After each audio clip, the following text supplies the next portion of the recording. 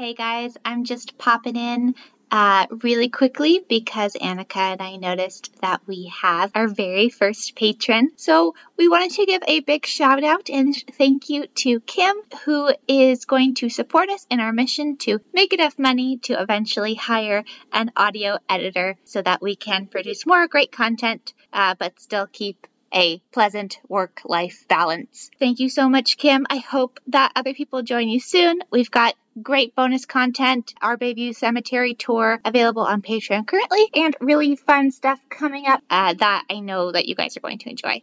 So thank you, and we love you.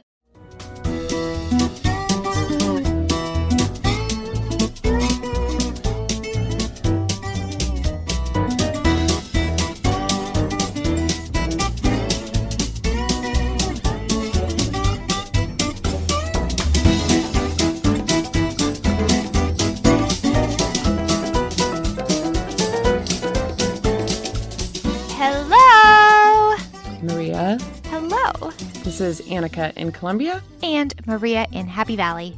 And welcome to the second season of the City of Subdued podcast. Bad Town. So Maria, before we dive into this week's episode of Bad Town, what kind of hot goss do you have? Well, it's not hot, nor is it gossip, but I'm really looking forward to cooking Thanksgiving dinner.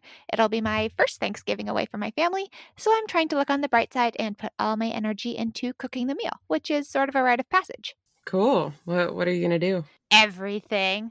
I don't know. I ordered turkey parts from the Hagen, all the regular stuff, the gravy and the stuffing and the cranberry sauce. But, I'm Italian, so there's got to be a pasta dish. I like creamed corn, so it's me that, rolls, salad, Brussels sprouts. It's going to be enough for more than 2 people for many days. Nice. What about you? What are your Thanksgiving plans? So we originally had plans for my parents to come up here. Those are no longer. And so we are not sure what we're going to do yet. I mean, obviously we're going to do something at home, but I think Tom will probably make a veggie pot pie. Ooh. With, mushroom gravy. And I don't know what else. Maybe I'll make something for dessert. I haven't really thought about it much, but yeah, that's about it. Yep. I hope all you guys are staying safe for your Thanksgiving and keeping it as small as possible. But, there's still a lot of things we can be grateful for this year. What are you grateful for, Annika? Oh, many things. But right now I'm going to say I am grateful for our fans, of course. And, I think we are both very thankful that you all tune in every week and keep listening. Yes. And if you want to be extra grateful back, make sure to check out our Patreon at patreon.com/City of Subdued podcast. Link in our social media post. Yeah, we have lots of funny stuff planned, but we need people to sign up first so they can get it. We do have a Bayview Cemetery tour up now on Patreon, but more things will come. Yes, more things to come. Speaking of things coming up, what are we learning about this week, Annika? This week we are learning about rum running, bootlegging, and Labreeing. Labreeing being a reference to Good Time Girls Colby Labree's family lineage. So pretty much Bellingham's history with Prohibition. Pretty fitting, based on my headache. I had a little bit too much fun last night. Yeah, a Zoom party. Yes. Zoom happy hours. You don't think they can get crazy, but they can get crazy. Yeah. I would not be opposed to a short Prohibition in my own life, at least for the next couple of days. Yes, a short personal prohibition, hopefully with less xenophobia. Good call. That's coming up right now on this week's episode of Bad Town.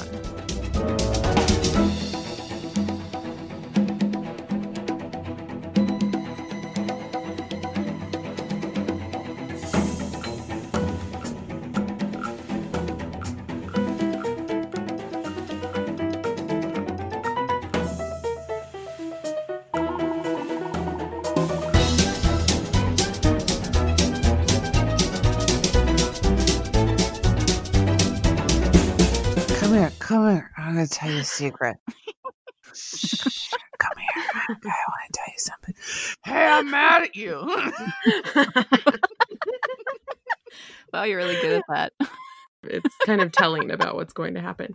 Hello and welcome to Bad Town, where we discuss the darkest and baddest parts of Bellingham and Whatcom County history. We are joined today, as always, by our Season 2 co-host, Colby Labreeing. Bonjour. Baguette. And Marissa McGrath. Hi, I didn't take French, so that's going to come up later. I'm sorry about that. So, what story are you telling me today? So we're going to talk about rum running, bootlegging, and labreeing in early Bellingham. And the labreeing is because we're going to talk about Colby's familial connection to our ever fascinating history of Prohibition. Labreeing. No. Baguette. Yes. Oh. Colby's middle name is Baguette. My name is Cheese La Cheese. And today's story is about how Prohibition played out in Bellingham and how some recent immigrants supplied the people of Bellingham with alcohol through those dark times. Prohibition came to Bellingham through local ordinances long before the 18th Amendment to the Constitution brought Prohibition to the whole country. We're going to run through some of the trials and tribulations, the local characters who got mixed up in the drama, including my great-grandpa, and talk more about our love-hate relationship with booze in the olden days. Prohibition. This was a big moment on the national level. What else do we need to know about this before diving in? It's important to know that we were booze bags as a country. So early best estimates of American in the 19th century was that we drank 3 times as much alcohol as, in the early 19th century than we do today. Mm-hmm. People were drinking the equivalent of about a gallon of whiskey a week. We also went from being a culture that had a hard time accessing hard alcohol. We drank a lot of hard cider in the olden days. Mm-hmm. To one where we had a lot of access to rum and whiskey because of just the way that agriculture was playing out and trade. And this led to some problems at the home front, as you might imagine, because the predominant people that were going out and drinking were men. There was lots of stories of men drinking their entire paychecks after they got paid and coming home with nothing for their families. And in some cases being belligerent and abusive. So it got really wrapped up in women's rights. So talking about drinking in early America, you inevitably talk about people like Carrie A. Nation, which is a woman's real name. It was her married last name was Nation. Her name was Carrie A. Nation. She was a famous women's suffragist, but mostly she was an anti-alcohol activist. And she was famous for showing up in bars with a hatchet and just destroying bars and threatening the men inside. You could get these Carrie A. Nation little hatchet pins at the time that she used as a fundraiser to try to support her work. Do you imagine if that happened in Bellingham today? No. Some lady comes through with a hatchet. I mean, even if you just think about the way that women were expected to act, it was pretty badass. You can't deny that that's kind of a badass way of engaging. Here's Carrie. She was a Midwestern staple. And a lot of other women thought she was a little extreme, but understood where she was coming from. And what ends up happening that's a little bit more effective is there's the anti-saloon leagues prop up all over the country. They were really the big guns in the Prohibition fight. So their strategy was to dry up towns and counties one by one via the local option laws. By 1913, nearly half of the towns were dry across the country. There was a lot of anti-immigrant rhetoric that was mixed up in their messaging. In 1910, for example, there were 2.3 million German, 4.7 million Irish, and 1.3 million Italian immigrants in a population of 92 million, which it doesn't seem that significant in some ways, but they were considered to be very significant numbers at that point. And they were mostly Catholic and very much came from cultures that drinking was a big part of their culture. I, as an Irish American, and I've lived in Ireland, can say that we don't drink like Irish people drink. It's like air, almost in some places. So yeah. So those that were opposed to drinking were using the tried and true, the immigrants are destroying our culture, that it's anti-American. There's multiple references, particularly beer being anti-American, that it's a German and Irish invention and that it is not American to drink beer, which is sort of baffling now. This is also, it's a story on the national level of voter suppression. So women's suffrage is often blamed for Prohibition. As always, it's more complicated than just, it's women's fault. What? Yeah.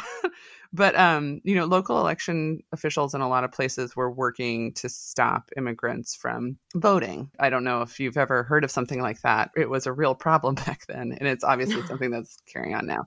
So it's interesting that until 1920, women couldn't vote, but immigrant men can vote. And then immigrants lose the vote that same year. And a lot of people who were breaking the laws about alcohol later were the rich. But there were also these like immigrant populations who didn't come from the same Protestant puritanical culture as the dominant groups of America, who were also interested in breaking the law. And we're going to talk a little bit about how that plays out. That sounds pretty relevant to today, too, when it comes to mind-altering substances that are legal and illegal and whatnot. Yeah. I just think rich people love cocaine and they get away with it. Well, I mean, when you think about it, we've all lived through a prohibition of marijuana. Mm-hmm. And so it's like there was a lot of classification of marijuana as being the drug of the lower class, but you could still have rich family members who can get access to it or rich people who can get access to it. And today we have the same situation of where state laws and federal laws are at odds with each other, which happened also during Prohibition. So how does Prohibition play out exactly in Bellingham? Do we have specific stories or specific timelines about Bellingham at this time? Yeah. Prohibition comes to Bellingham sort of almost all at once. We were a wide open town, lots of working class guys, lots of brothels and servicing those guys and saloons servicing those guys. But then we start to get more families moving to town in the late 1800s and early 1900s. In 1910, a man named Billy Sunday comes to town, who is a real fire and brimstone, really popular preacher. Such like a friendly name for a fire and brimstone preacher. Yeah, well, his real name was Billy Sontag. He was a descendant of German immigrants, but he changed it to Sunday, which is the English version of Sontag. Oh, okay. I thought it was because it was the Sabbath, and that would have really annoyed me. But since it was like, well, it definitely helps his whole brand, right? Is that his name is literally Sunday.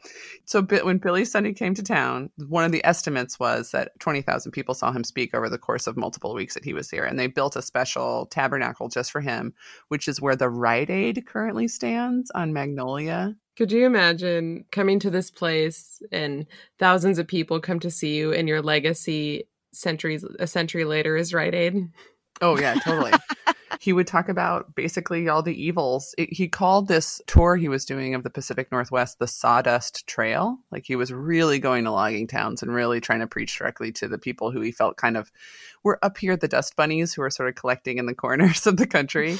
He was really trying to connect with them. Oh, flyover country. Are we getting into Mike Huckabee land? Yeah. And we were considered the backwaters in a lot of ways at that time. By the time he leaves, the local people are kind of whipped up into a fury for trying to push out the saloons. And the group called the Municipal League formed right before Billy Sunday was on his way. They worked really hard to close the red light district, and they won. So they were all high off of that recent victory against the red light district by the time he leaves, and they turn their sights on the saloons and work to shut them down. Prohibition was enacted as what was called a local option on January 1st, 1911. So the very last night that you could go to a saloon was New Year's Eve. So at this point in history, you could go to a saloon in Linden, but not in Bellingham. So how the tables have turned.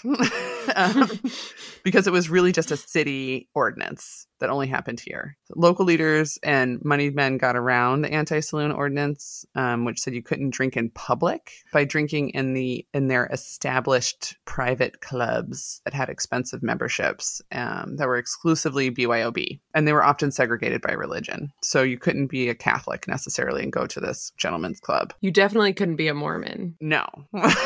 But you probably self-selected to not attend the BYOB exclusive gentlemen's clubs. And there's like Dancing Girls. A famous gentlemen's club, famous to people like Colby and I, is the Cascade Club.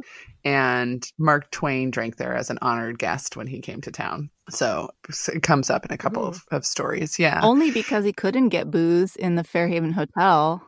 Right. So there were these little pockets in town of people being kind of anti-drink way before, because Mark Twain comes in like the late 1890s, right? Yes. So the start of the Blind Pigs, which is our term for a speakeasy, it's a place where you supposedly pay for entertainment, and the drink comes with the cost of the ticket for the entertainment. So in big cities, it was called a blind tiger because you were supposed to see a tiger in a cage or something like that. And presumably behind a blind, there was some kind There's a lot of theories as to the origins of those terms. And I think there's also the reference to police, clearly.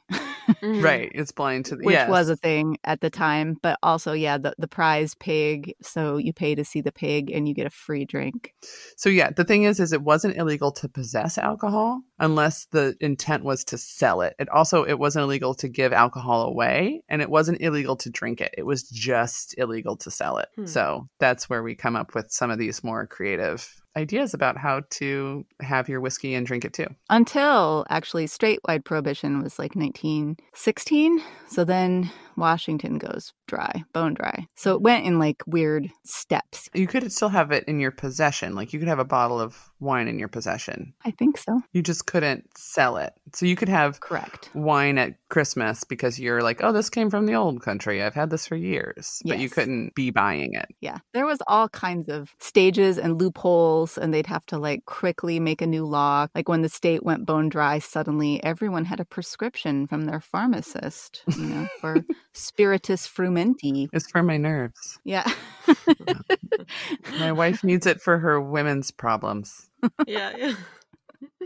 So what were the blind pigs or speakeasies like in Bellingham? Do we know anyone who owned one of them, or? Oh yeah, we got a lot of stories. There's lots and lots of newspaper articles about blind pig in a candy store and, various places and people being busted. But my favorite story came from my own family history. So I was actually researching my own family genealogy when I found this story. So between 1914 and 1925, there were two Italian immigrant brothers, Francesco or Frank and Julius D'Aprile. My dad's side is Italian and I have like 12 Uncle Franks. Right?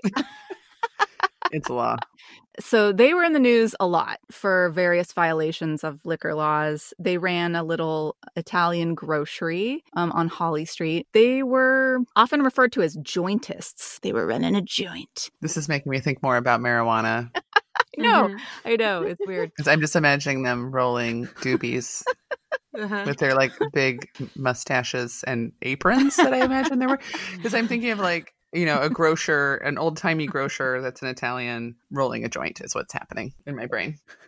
So the news articles are very interesting, and they give all kinds of details, hidden stills and crazy rigged devices to dispose of booze in case of a raid, and dancing girls that were employed at the joint with their scandalous bobbed hair, young bootleggers who got their bottles from the men and then would go out in the streets and sell them out of their, pockets, basically. And the men who supplied the D'Aprile brothers with booze to sell, which included my great-grandfather, whose name was Emery Labree. So I discovered this whole story searching through my own family genealogy. So my great-grandfather, I discovered, is a runner. So he is essentially running booze across the Canadian border. So his family, they lived in Chilliwack at the time. My grandfather was alive.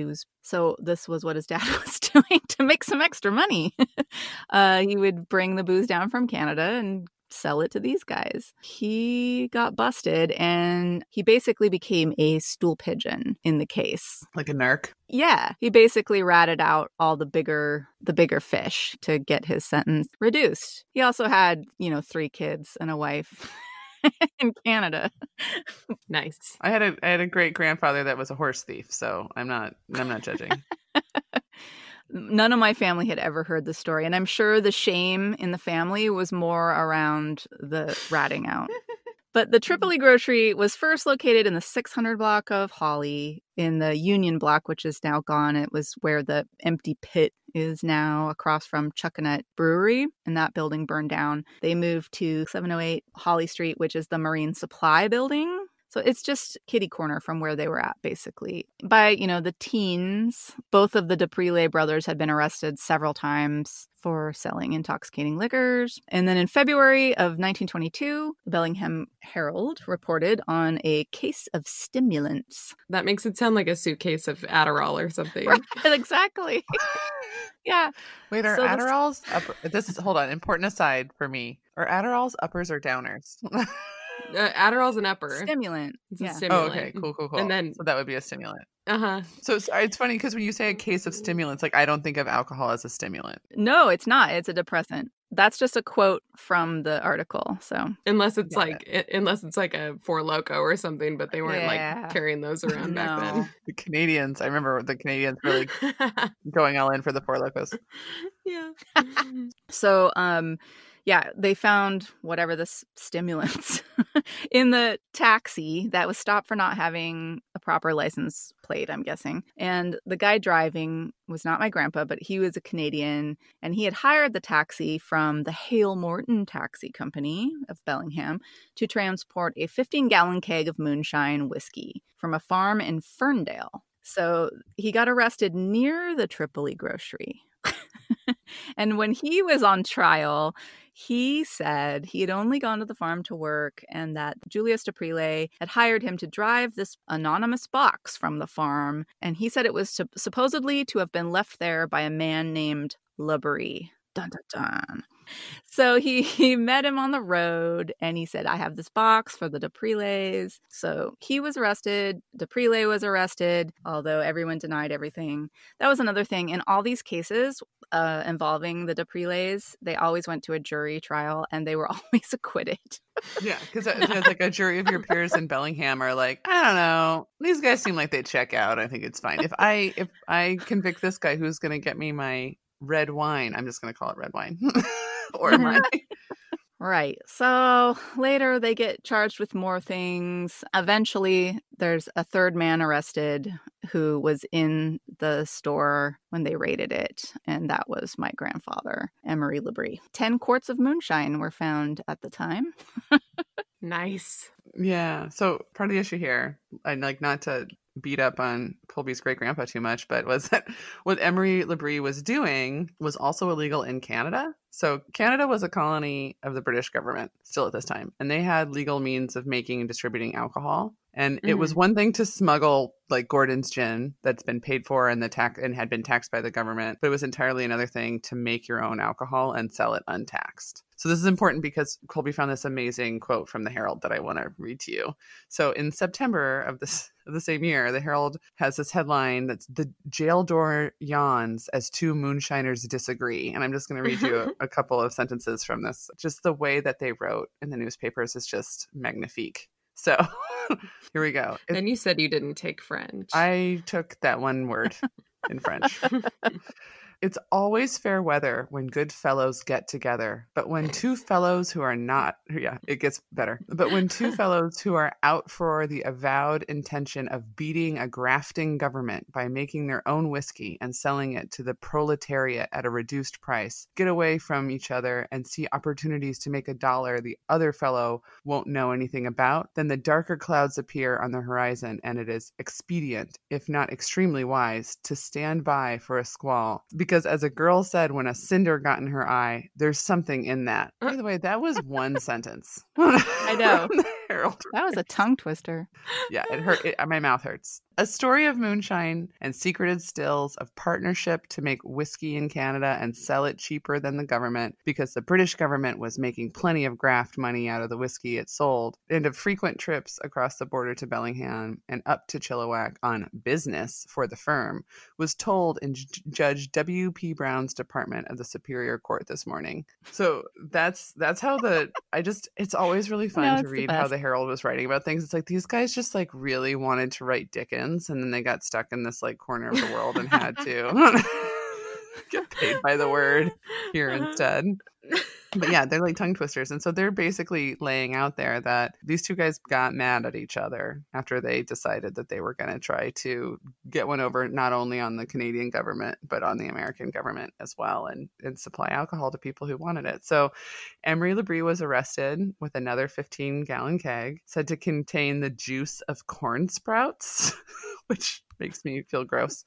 And pleaded guilty to similar charges on which... It's apple cider vinegar. What's the problem? Yeah. And he pled or pleaded guilty to similar charges that this Trayman guy who got busted was convicted and sentenced. So the Herald further described how Labrie told the romantic story of trust and faith that was misplaced in his partner, and how the still was hidden in a manure pile, and the attempts that were made to place the blame upon him for overt acts to the law. In the end, for his pains as a storyteller and to impress him with the dignity of the state of Washington, he was fined $500 and given 6 months in the county jail. So the still Emery Labrie built was unique in its design, and it was said to be capable of boiling 20 gallons of mash and 2 gallons of white mule in an hour. Yeah, I loved that there was like a whole like separate article about the still. They were just like, we've never seen anything like this still. They were very impressed with it. They're like, they literally spent an entire article just saying Colby Labrie's great grandpa is a baller. So what happens after that, Colby? Okay, so in November of 1922, police again raid the Tripoli grocery. The police are like, okay, voluntarily please close your store or we're going to have to declare you a public nuisance. Yeah. And so there's a clerk named Tony Bellino and 3 teenage girls who were taken into custody at the time during this raid. Those are the scandalous flappers with their bobbed hair. So the paper said the raid was executed at 8:30 o'clock when the place was crowded with about 30 customers who were lined up by the officers in one corner as a search of the premises was made. The search revealed, it is alleged, 1 quart of bonded whiskey and 2 gallons of moonshine. The quart bottle, it is alleged by the police, was found in the pocket of Tony Bellino, the clerk. The remainder of the liquor was found in a refrigerator at the rear of the tavern. So the implication there being that like the clerk has it in his pocket because he's like picking it out and pouring out shots at a time. On the sly. Yeah, exactly. So in January of the next year, 1923, a trial begins and it brings a large record attendance crowd. And Dupree's defense was that he was framed by the stool pigeons, otherwise known as my great-grandfather and Mr. Trayman or Tremaine, as it's sometimes written. It's probable that my great-grandfather and Tremaine were given leniency in return for helping net Dupree, of course, as stool pigeons are. Anyway, it goes on to talk about how, oh gosh, I love this trial because they talk about the dancing girls who are called as witnesses. These 4 girls were said to have danced in the establishment, and one of them, the 18-year-old Acile, I don't even know how to say this name. Yeah, it's Acile Davis, and so I thought it was like Acile. Astley. It's like Ashley. It looks like Lucille, Yeah, let's go with Ashley. but with an A instead of an L-U. A seal or something. I don't know. Anyway, she took the stand and they described her as her bobbed hair fell about her neck when she removed her broad-brimmed hat at the request of the court. It's basically that saying she's a slut. That's what that's code word for. She has a bob. So she testified that Bellino sold Psycho, spelled S-Y-K-O, Psycho, the alleged drugstore booze in small glasses across the counter for which he received 25 cents a drink. And then he also sold Moon in the back room of the joint. They're too lazy to say moonshine. They just say moon. Yeah. I need some moon. Moon and Psycho. And that just reminds me of a weird energy drink or something. It's kind of like if we had a bar because there were no bars and we opened a bar where we just like sold people shots of Robitussin or something. Okay, you guys, here's a confession. Oh yeah, let's do this. Bad Town, let's go. Who's drank Robitussin besides me? me. Okay. Woo! I'm not the only one. Wow. I forget what like a fucking punk rocker you are sometimes, sorry. Colby. Anyway, okay, back to this trial. So I want to talk about this other girl, Elaine Warden, who was another 17-year-old, second of the bobbed hair, plucked eyebrow, powdered face, rouged lip, silk stocking, and short-skirted alleged dancing girls called by the state. Sounds like a real sister.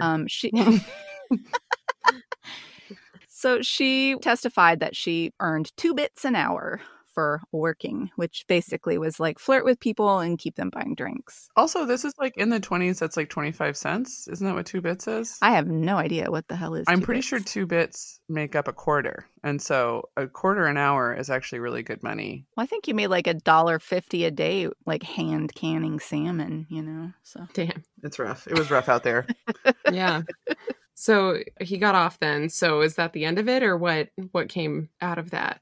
So Frank DePrile was arrested in September of 1924 in a raid on his Roma grocery store, which makes me think about your dog Romy, by the way, Annika, Romy. the Roma grocery store.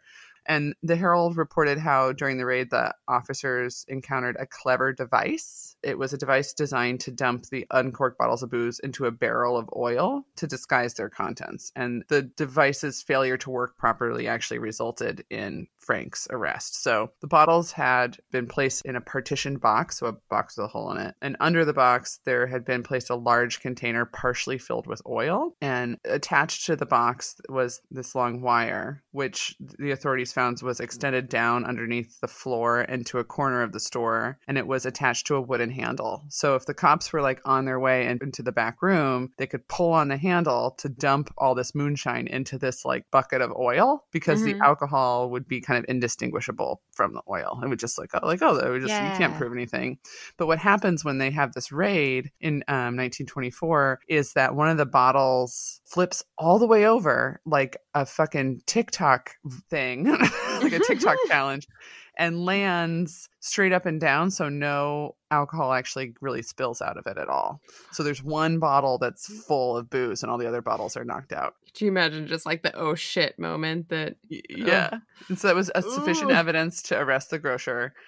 And according to the Herald, during the trial of in January 1925, Frank's son Joseph, probably like a teenager, explained how he conceived of the idea for the contraption so that he could haul wood from the basement. It was supposed to just, he was pretending it was like a lazy Susan or like a dumb waiter. It's like a dumb waiter for getting wood from the basement. It has nothing to do with that. It's a box attached to a wire to help me get wood up here. So because only one bottle hadn't spilled, the defense argued that alcohol didn't even belong to them because it didn't spill. It's not the best argument, but it's also just one bottle of booze. So despite the best efforts of the defense, the jury this time found Frank guilty, and he was fined $350 and sentenced to 90 days at the county farm. The county farm being the kind of like white collar, go out there and just like do some not hard time, more like you're growing vegetables. They honestly sent a lot of people out there on booze charges because they didn't have capacity. There were so many busts. I'm going to say white collar crime punishment sounds like liberal arts college student graduates and goes abroad, works on a farm. Yeah, totally. It's not far from that. It's like they joined the Peace Corps. Yeah. Yeah. That's out at the corner of the Smith Road and Northwest Avenue. Yeah, across from Old Green's Corner. Oh, wow. Okay, so what came of the brothers? So they finally shut down their grocery in 1925. Julius DePrile, he died in Bellingham in 1934. He was only 45 years of age. And he was described in his obituary as having served in the Great War, and that really robbed him of his successes. He was a member of various clubs and things around being a World War I veteran, and supposedly had a lot of issues from serving in the war. It also, his obituary described his thriving importing business of Italian products with a large retail store. Yeah. He was recognized as a leader among persons of Italian birth here. Then, in the early summer of 1918, he left behind that which he had created and donned an army uniform. Returning to Bellingham after the close of the conflict, DePrile strove to again retain his prestige, but fate appeared against him. He never again reached his pre-war heights, and a service-incurred disability finally forced him from business. He was intensely patriotic, and the large assemblance that attended his funeral services at the Church of the Assumption Friday morning bespoke of his friendships. And his brother Frank lived longer. He died in 1953. So Julius, like, they had the grocery store, and then he goes and is in World War I. Right. Proving that he's a patriot and loyal to this country. Yeah, fought against the Italian government. I mean, World War I was insanely brutal. I feel like so many people like just got messed up, like hardcore post-traumatic stress disorder before that Right. was even a thing. Yeah, we see like the first filming of like shell shock, and there's like lots of bombing, post-industrialism war, and so Yeah.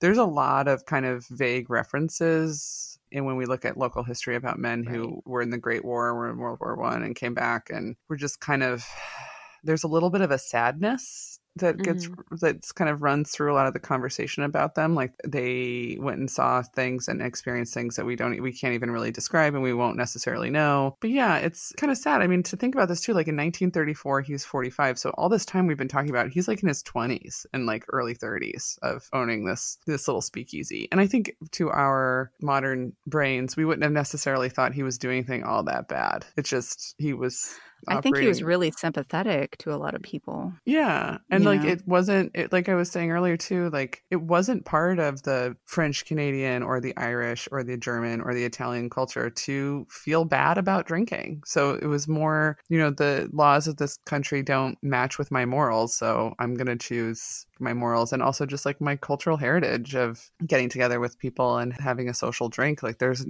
nothing wrong with that. And that's the vibe that I get a lot from the early Blind Pigs. Also, this was an opportunity to make some money. Let's not Yes. not look not pretend that's not in the equation. Yeah. I'm always like trying to be like, I just like, I really feel for these people. And Colby's like, yeah, let's get down to brass tacks.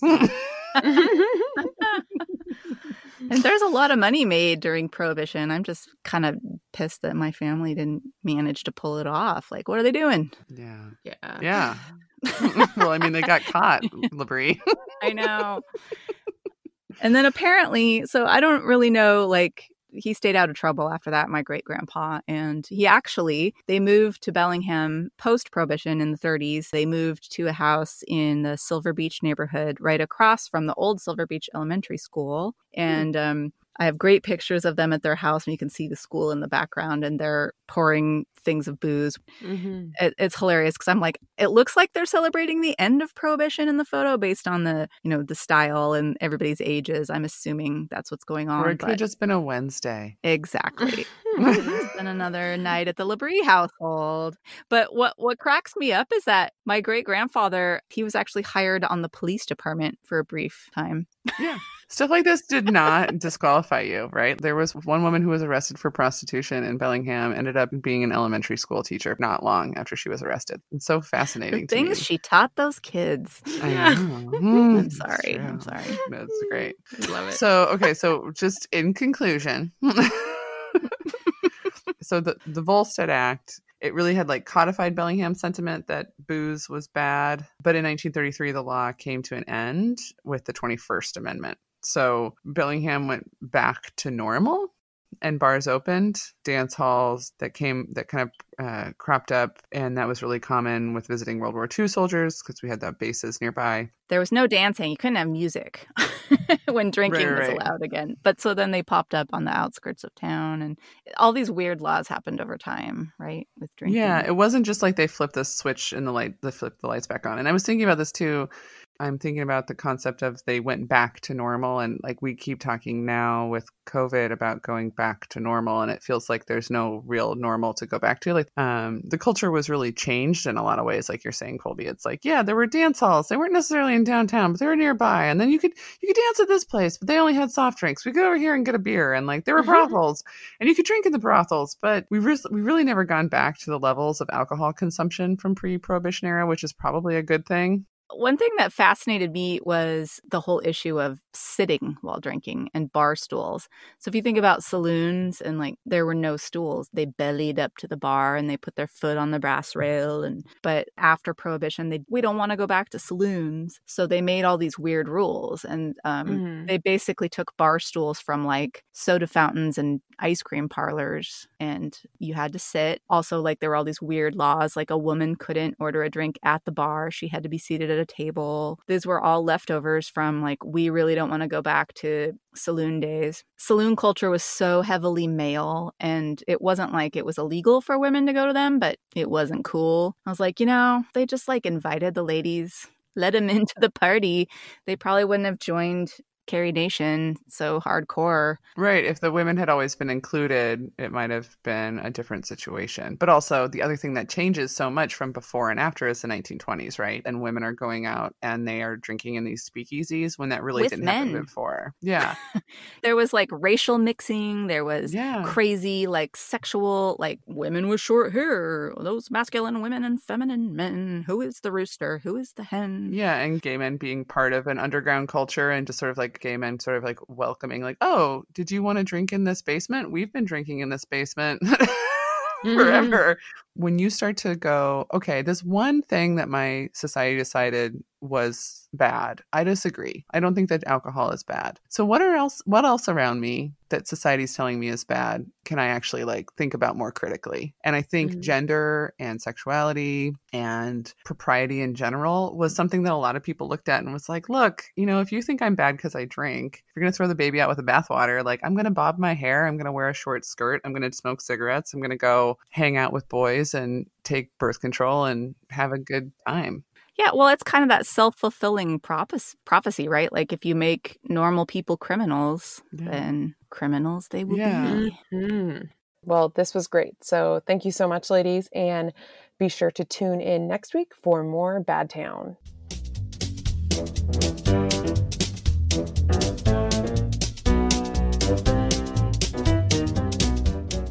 So, speaking of ways to get your alcohol fix, we are going to do our final and favorite segment, Local Treasures, where we do a roundtable sharing of something we ate, drank, or otherwise consumed recently that fills us with local pride. What's your pick this week, Annika? My local treasure this week is the Cocoa Combustion from Galloway's. It's a hot drink with whipped cream on the top. It's delicious. Sounds great. Yeah. And it has toasted hazelnut infused bourbon with pistachio syrup and hot cocoa. And make sure you check out Galloway's carryout options, cocktail kits, and they have a few spots for outdoor seating with weather permitting. So make sure you check that out at Galloway's and, of course, everywhere else that is offering all of these things during the closures. Absolutely. My pick this week is Other Lands beer, especially their Keller beer and their Saison. I recently picked up a couple of growlers from them and an order of pierogies too that I thought were delicious. They're a newer brewery in town. I think the newest addition to our wonderful collection of breweries. Mm-hmm. They're up by Home Skillet. They're really great. They've got outdoor seating as well and beer and food to go. So definitely make sure to check them out. Nice. All right. I think that about wraps things up. Annika, what should the listeners expect next week? Next week, we will be learning about Bellingham being a bad town, and I mean really bad town. Badder than usual? What do you mean?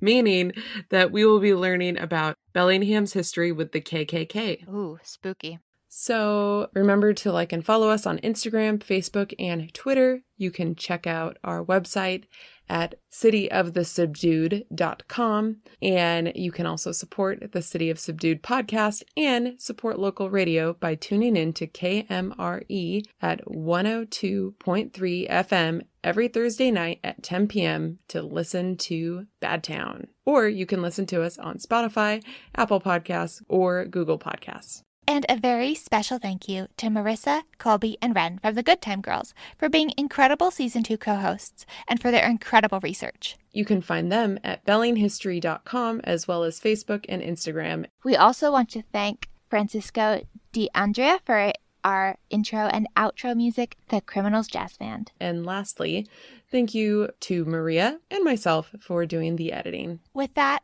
I say to you, Bellingham, so long. A little more subdued, Maria. See you next week.